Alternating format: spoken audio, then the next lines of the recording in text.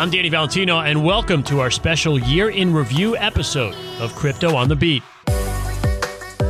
So this time last year, Bitcoin was coming off its all-time high, and we were all wondering, how high can it go? NFT collections like CryptoPunks and the Bored Ape Yacht Club had reached astronomical valuations, and owning one or more was a new form of status symbol. But this year, as we approach year-end, the conversation is very different. The world's leading cryptocurrency has lost more than 60% of its value, and it's been even worse for many others. We've seen coins blow up altogether, and even a few exchanges too, in spectacular fashion. And the NFT market has not been spared either, with all major collections losing significant value as well. Fear, uncertainty, and doubt, or as we hodlers call it, FUD, is seemingly everywhere. But there is a silver lining to the downturn. As Nick Dietrich of the Disco Fries explained to us earlier this fall, despite all the negative headwinds, the enthusiasm in the space from those that are involved in creating has never been greater. And the belief that we are still in the very early stages of changing the world and the way we live has never been higher. It's been a fascinating year in crypto, and here on this show, we've had the chance to talk to many of the major players helping to push the space forward, from artists to creators and more. We talked to A-list DJs like Kaskade, Steve Aoki, and Armin van Buuren, club owners like Michael Simpkins, a founding partner of 11 in Miami, C-level executives like Marcus Feistel at the recently reborn LimeWire, and even a founding member of Linkin Park, Mike Shinoda, each with a different story to tell about how they are utilizing crypto and Web3 to further their interests. So as we take time out to celebrate the holidays with friends and family and maybe reflect on the past year, here at Crypto on the Beat, we thought it would be a good time to look back at some of our favorite moments from 2022. So one of my favorite conversations this past year was with superstar DJ and producer Kaskade, someone I've known for more than a decade and watched grow from playing smaller clubs across the country to festival main stages around the world. We talked about a lot of things, including the impact that putting his music in video games has had on his career and what it was like to do a set inside Fortnite. He sounded pretty blown away by it all. It is mind-boggling. And I think for people that come from the music industry, for us, a huge show is, cool. I played the Staples Center, 20,000 people are there, or the Los Angeles Convention Center, or even Ultra, 80,000, 100,000, EDC, 125,000. These are massive numbers, right? You're just like, oh my gosh. I mean, you're looking out at a sea of people. It's like when I'm on Fortnite and they're like, oh yeah, there's 1.4 million people tuned in right now. And they're just like shrugging this off. It's like no thing for them because like there's simultaneously that many people online playing their game all the time. That's a Tuesday afternoon for them. For us, we're just like, wait, what? I'm playing for 1 million people right now? How is that even possible? So it just changes the dynamic of everything and how you think of these numbers. I'm coming from like a club background, big nightclub was like 2,000 people. Now I'm like, oh, this is a much different stage. So of course the numbers reflect that. You're right. We've been plugging stuff and putting it on the radio and oh my gosh, you got 50 million streams, 100 million streams, whatever. It's like these songs come out and 2 weeks later have numbers like that. And I'm like, it just doesn't seem possible because of my background and what we're used to. But yeah, it's a different world. It's a big platform and a lot of people are playing, enjoying the games, and music is a central part of that. Talk to me a little bit about what goes into your appearance in Fortnite, for example. So you said there's 1.4 million people watching. So it wasn't an avatar of you. This performance was you. I think it was on a screen, but it looked like there were, other avatars that were kind of chilling out, dancing, hands in the air, kind of, vibing to your music. But like, where are you when this is happening? Take us through how this works. When I did it, by this sixth time that they've done it, I went into a sound stage in East LA, an hour and a half from my house out in the middle of like nowhere, massive sound stage with like trucks full of hardware. And I get in there and really the stage that I performed on seemed like a mid-size festival stage that I would perform on for probably, 15, 20,000 people. I've done this a couple times in my career, but I mean, it was a full LED wall that I was standing on top of. So the projection stuff was going and then full lighting truss like you would see at any, festival. I performed the set 12 or 15 times over the course of a couple of days, where I just did it and did it and did it and did it and did it and did it. It was like rehearsing for Coachella or something, which on these massive shows, I rent the space and I get my lighting, effects guys and the video guys, and we get all this content. We get in there and we kind of go through different possibilities of what's going to happen. And we work the show out. That's exactly what it was. And they just filmed it and filmed it and filmed it with a jib, filmed it with a handheld, filmed it and filmed it. And then they put it together, stitched it all together after running through it, let's call it 15, 20 times, whatever it was. I was beat. After 2 days, I was like, it's like I just gigged for 2 months. I'm like, I can't jump up and down anymore. Dude, I think we ended on a Sunday night. I'm like, it's a wrap, man.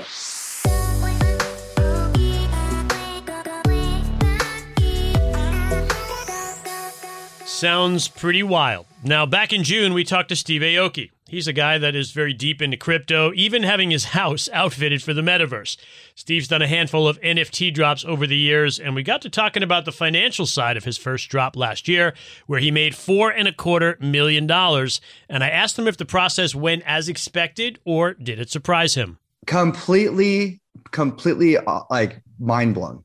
Yeah. Absolutely mind blown. Because, we went into it, I remember when I was talking to Blau in the summer 2020, it was like, Justin was like, yo, I'm doing this whole thing. I think I'm going to make like 25, 30 grand on this project, making music in the digital space. I'm like, oh, that's pretty good. Like, so if I could make 25, you should probably make a little more. So I'm like, oh, that's really interesting. Also, I don't think about how much money I'm going to make. And whenever I drop an album, I don't think about how much money I'm making. Whenever I'm doing something creative, I don't think about the money side. I think about more of the impact, right? So this is the first time where I'm like, well, I mean, it'd be great to make a few bucks. I didn't think we're going to make millions. You said a few weeks ago that you made more money from NFTs last year than you made from the past decade in music from the royalties from 6 albums. I mean, how is that even possible? I mean, this is how it is, Crazy. One thing I could tell artists when they're getting into the NFT space is that you have to treat this differently than dropping an album. Once again, it goes right back to this relationship versus conversation. It's like, this is a relationship you're building with people. This is a real relationship. Like, there's a fan club. Okay. In Web 2, I call those like the fan clubs that exist. That's Web 2. Web 3, what Aokiverse is all about, it's a social community membership. It's a relationship I'm having with my community. I don't treat them like fans. They are fans as much as I'm a fan of them. It's more of a conversation we're having. And that conversation has to be meaningful. Now, Steve is one of the hardest working people in showbiz, not surprisingly, all in on crypto. And as a side note, it was recently announced he will be on board a spaceship heading for the moon in 2023, the first civilian ship to do so, because it's Steve Aoki, and of course he will. Now, another superstar artist all in on crypto is Mike Shinoda, a founding member of Linkin Park. Not only has he been involved with several successful NFT projects, he was also brought on as a Web3 advisor by Warner Music Group. And I asked him, when he looks at the music industry now, what area offers the best opportunity for Web3 disruption? If we had the answers, we'd be all in on whatever that lane was. The thing is, there isn't a lane. I think that there's a lot of experimentation to be done. As everybody in the community is tired of hearing at this point, we're early. And people like challenge that and go, I don't know how early we are anymore. Like, Amazon is on the horizon with this, like Disney is building. So it's close though. Like if you think about the idea of these massive corporations participating in the space, like the 2 I mentioned and every other one you can think of, it's going to open a lot of opportunities for musicians to get creative. Like musicians are, at least my favorite musicians, don't just like play an instrument and sing over it.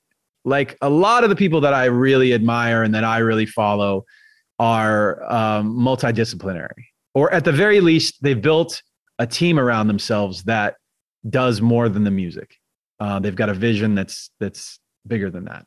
So as we go forward, I think the most important I think that will be a lane of focus for everybody to consider, is that you can't, I don't think in the future you're going to be able to get away with just writing and playing and singing a nice song. You're going to have the other elements, the other boxes checked. And, from a label perspective, I know that Warner, in my conversations with them, that to them, that's being a good partner, is helping check those boxes, like building infrastructure, hiring teams, aligning with partners, so that when their artist says, oh man, I really would love to have an avatar in this metaverse, or I would really love to do a PFP collection that has my music and give my fans like some cool utility when they buy a collectible. I want them to be able to get discounts on my merchandise or my show, or get first in line to enter the venue. Those things are like between the teams, the existing teams, those things are doable right now.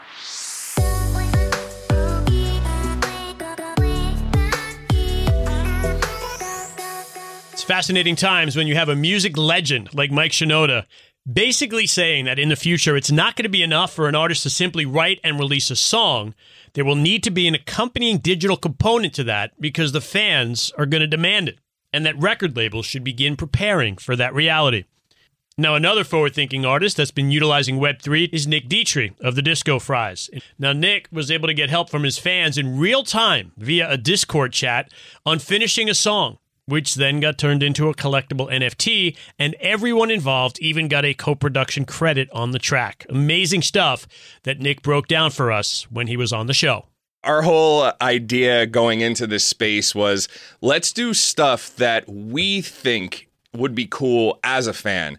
So like Danny's a fan of Radiohead, I'm a fan of Metallica, Dr. Dre. Like when we were kids and, coming up with these artists, what would have excited us to do, but apply it to this space? So one of the things was, wouldn't it be dope to make a record with your favorite songwriter or artist? So we were like, yeah, why not? Let's do it. So the mechanism that we used through Record Shop was you had to have a certain collectible in your collection. If you had that collectible, you were automatically able to enter this Discord chat. Within the Discord chat, you could vote on parts of the song. Now, simultaneously, as the Discord chat was running, we had Twitch running the whole live stream of the event. So people could watch the event, comment on Twitch, but really the feedback we were paying attention to was in Discord, and we had that up on the screen so everybody watching on Twitch could see what was happening. So going into this, there was obviously some pre-production. Elena was fantastic. She wrote numerous top lines that worked over the instrumental that we could cut between. We came up with different synth parts. Danny was running the session. I was running the Discord. Lena was commenting on vocals. So like all three of us are live simultaneously. So periodically in Discord, I'd be like, do you like this verse or that verse? Like we'd play the A and B vocals. And the fans could in real time. Could vote in real time. And then they'd be like, we want more cowbell throughout the whole record. And we're like, well, executive decision, we're not putting it through the whole record, but we'll put it in this section. Ultimately, by the way, we did go on to mint a rare collectible that had cowbell in the whole record, just for the hell of it. Yeah. But those were the types of things we did, and we did it over a few hour period. And I'd say 98% of the people involved had never seen music production done live, let alone be involved in the process. So one, super cool for them. Two, it was a really unique way for us to create a record. So on the artist side, do I think it's going to replace traditional studio production and going in and writing a record? Absolutely not. Do I think it's a really cool way for artists to get new ideas from their fans and create like just a new level of creation that's different? And to deepen that relationship with your fans. Absolutely. Deepen the relationship and also do something that's artistically different to break up your flow and kind of think of just new ways to create. An amazing story which clearly demonstrates the potential of Web3, furthering the artist-fan relationship in ways we never could have imagined. Now, back in August, had a chance to catch up with Don Diablo, not just a superstar DJ and producer, but a leading voice in the crypto space who speaks at many NFT and Web3 events. Now, I asked Don what are the most common questions people are asking during the Q&A parts, and his answer was pretty much what you would expect, but the detailed explanation that followed of the real value component that an NFT can offer both a fan and creator was extremely well said. The most common question will always be, how do I make money off this? It's like and try to explain. It's not. There's no life hack. There is in the beginning maybe. People overpay for things, and they were like, how are people paying $500K for a picture of a monkey? They're actually not paying for the picture of the monkey. They're paying for the legacy factor of the fact, that was a project that was ahead of its time, and they did the marketing in the right way. And it becomes, it's like going to a museum and looking at a picture that's completely black with one dot in the middle. It's the story of the artist, that brings it value. And I think the same goes for me when I started selling my first NFTs. I was finally kind of able to bring the full story of myself rather than me just standing somewhere in a booth playing music. It was me actually conversating with people, telling my story from age 13, showing some of the art that I did 15 years ago. And people actually had time and patience to listen to the full story and to see like, oh, he directs his own videos, he makes his own artwork, he designs clothing, and now he has these pieces that are all of that in one. They also include sound design / music. All of a sudden you become a more multifaceted artist, where the product that you create they view it all as one, versus like, oh, here's a guy making music. They don't think about the fact that you're creating all of it, and that it's not seen as one product, so to speak, right? So I think that's where the revolution is for me personally. Other than that, I think the real revolution is for the rest of the world, is that people can sell art for $200-300, right? And to me, that's the special thing. It's like you can sell 15 NFTs for $200-300, and that can mean a sustainable way of living, and you can quit your job at McDonald's or at a job that makes you very unhappy.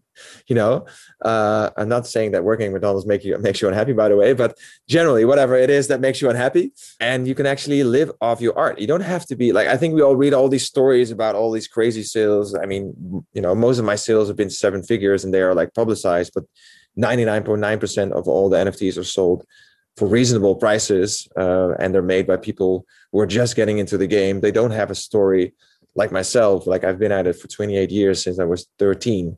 So, to me, there's no life hack. The most asked question is, how can I make money off this? I think it's like going to someone and saying, how can I make money off music? You have to work hard. You have to create a unique sound. You have to have a story, and you have to find people that believe in you and that, are willing to collect your work because you've done it for the right reasons. And I think it takes time. It takes effort. It takes a lot of blood, sweat, and tears. And there isn't really a life hack, not anymore, at least. Maybe in the beginning, but that phase is now past. So you now actually have to really work hard and figure out what makes you unique.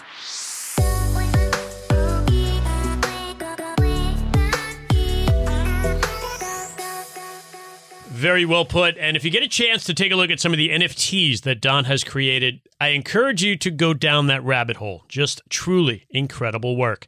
Now, no look back at the year in crypto would be complete without a mention of our first guest on the show, Justin Blau, DJ, producer, and the artist who's probably done the most to bring awareness and push Web3 ideas into the mainstream. Many of our featured guests this year credit Blau with introducing them to the space, and his company, Royal, where fans can invest in their favorite artists and songs, has truly changed the music industry forever. Justin talked quite a bit about the company and its place alongside record labels in the new music industry landscape here on the show. I think the principle behind Royal is simple. Everyone listens and consumes music, but has very little room to participate in ownership of music. The same way, music as an asset class has only been accessible by record labels and private equity firms. When you give the people that actually drive the popularity of music a piece of the pie, how does that change the incentives of both creators and consumers in the actual distribution of creativity, right? And that's kind of what Royal seeks to explore. Like, if you could invest in an artist, right, what would that mean? How would that change your behavior? And we're really excited to see that actually playing out in real time. Just to give people an idea of how this works, your first release was a song called Worst Case. And this is a song of yours that you released through Royal. You auctioned off 50% ownership of that song to your fans. And then more recently, you just released another song called Waveform, where you auctioned 100% ownership of that song to one fan. I mean, that's exciting stuff. And it also, it builds on a point you brought up earlier. It's the music going straight to the fans. There's no middleman, right? There's no record label involved.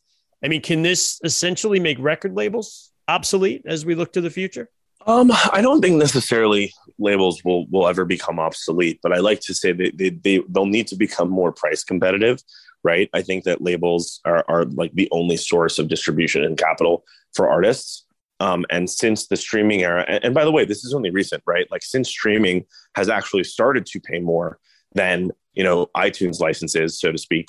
Now that there's quite a bit of money in streaming, labels are getting outsized value to the contracts that they've worked artists into, right? And so as alternatives begin to exist for artists, label services are still really important, helping A&R records, production, marketing. Some artists do need those services. It's just that the deal structure will likely need to be more competitive, because the alternative, of course, would be a platform like Royal, where, an artist can kind of control everything, right? And so I don't think there's a world where they don't coexist. I think in many ways they do. And in many ways they, can even benefit each other. But I think that, what we like to say at, what I try to tell my team is the enemy of Royal is not any counterparty or any label or any distributor. The enemy of Royal is the bad record deal, right? Sure. And there are many different parties that might do that or create those deals, but we want to create the alternative to those types of deals. So what is a bad record label deal? For somebody listening, they may wonder what would a bad record label deal look like? I think a newcomer will sign $100,000 advance for, someone who's new, who has like a little bit of traction on TikTok, might sign $100,000 or $200,000 advance for like 4 albums and give up 80% of the equity in their music. Wow. I think that's probably a pretty bad deal. Sure. Kanye famously gave up 86% of the equity in his music for $2.5 million. I think it was for 4 or 5 albums. Wow. Of course, that's worth a lot more today, right? So I think that's like the best way to explain it. But, I also think on the flip side of that, labels do provide a lot of services for distribution. It's just a question of what kind of artist you want to be. I think that like labels will always be relevant for pop. They might not always be relevant for, a bedroom artist that happens to gain traction on TikTok. And how easy of a sell was this for you? Like, let's say you're calling up Alex and Drew from the Chainsmokers to kind of pitch the idea. I mean, are these guys like, grasping onto it right away, or is it a little bit of a tougher sell?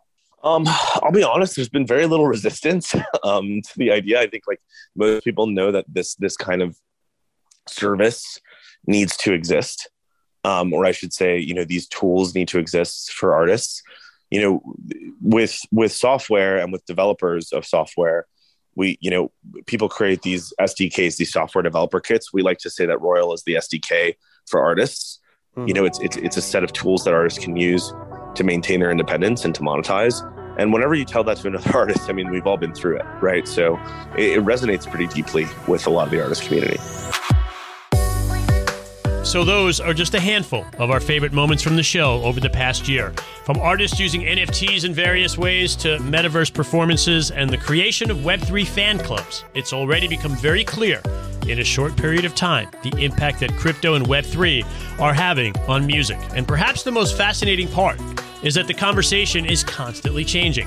The things that were exciting in June are very different from what everyone is talking about today. And I can only imagine what we'll be talking about by next summer. The possibilities seem endless and very exciting. I thank you so much for listening this past year. Enjoy the holiday season with your friends and family. Have a happy and healthy new year. And we'll see you again in 2 weeks with our first episode of 2023. Special thanks to everyone who makes Crypt on the Beat possible. Sarah Bentley, Roger Coletti, Bill Crandall, Jen Derwin, Emily Doherty, Mike Spinella, and Chris Wotherspoon. I'm your host, Danny Valentino. Crypto on the Beat is a SiriusXM production. SiriusXM Podcasts.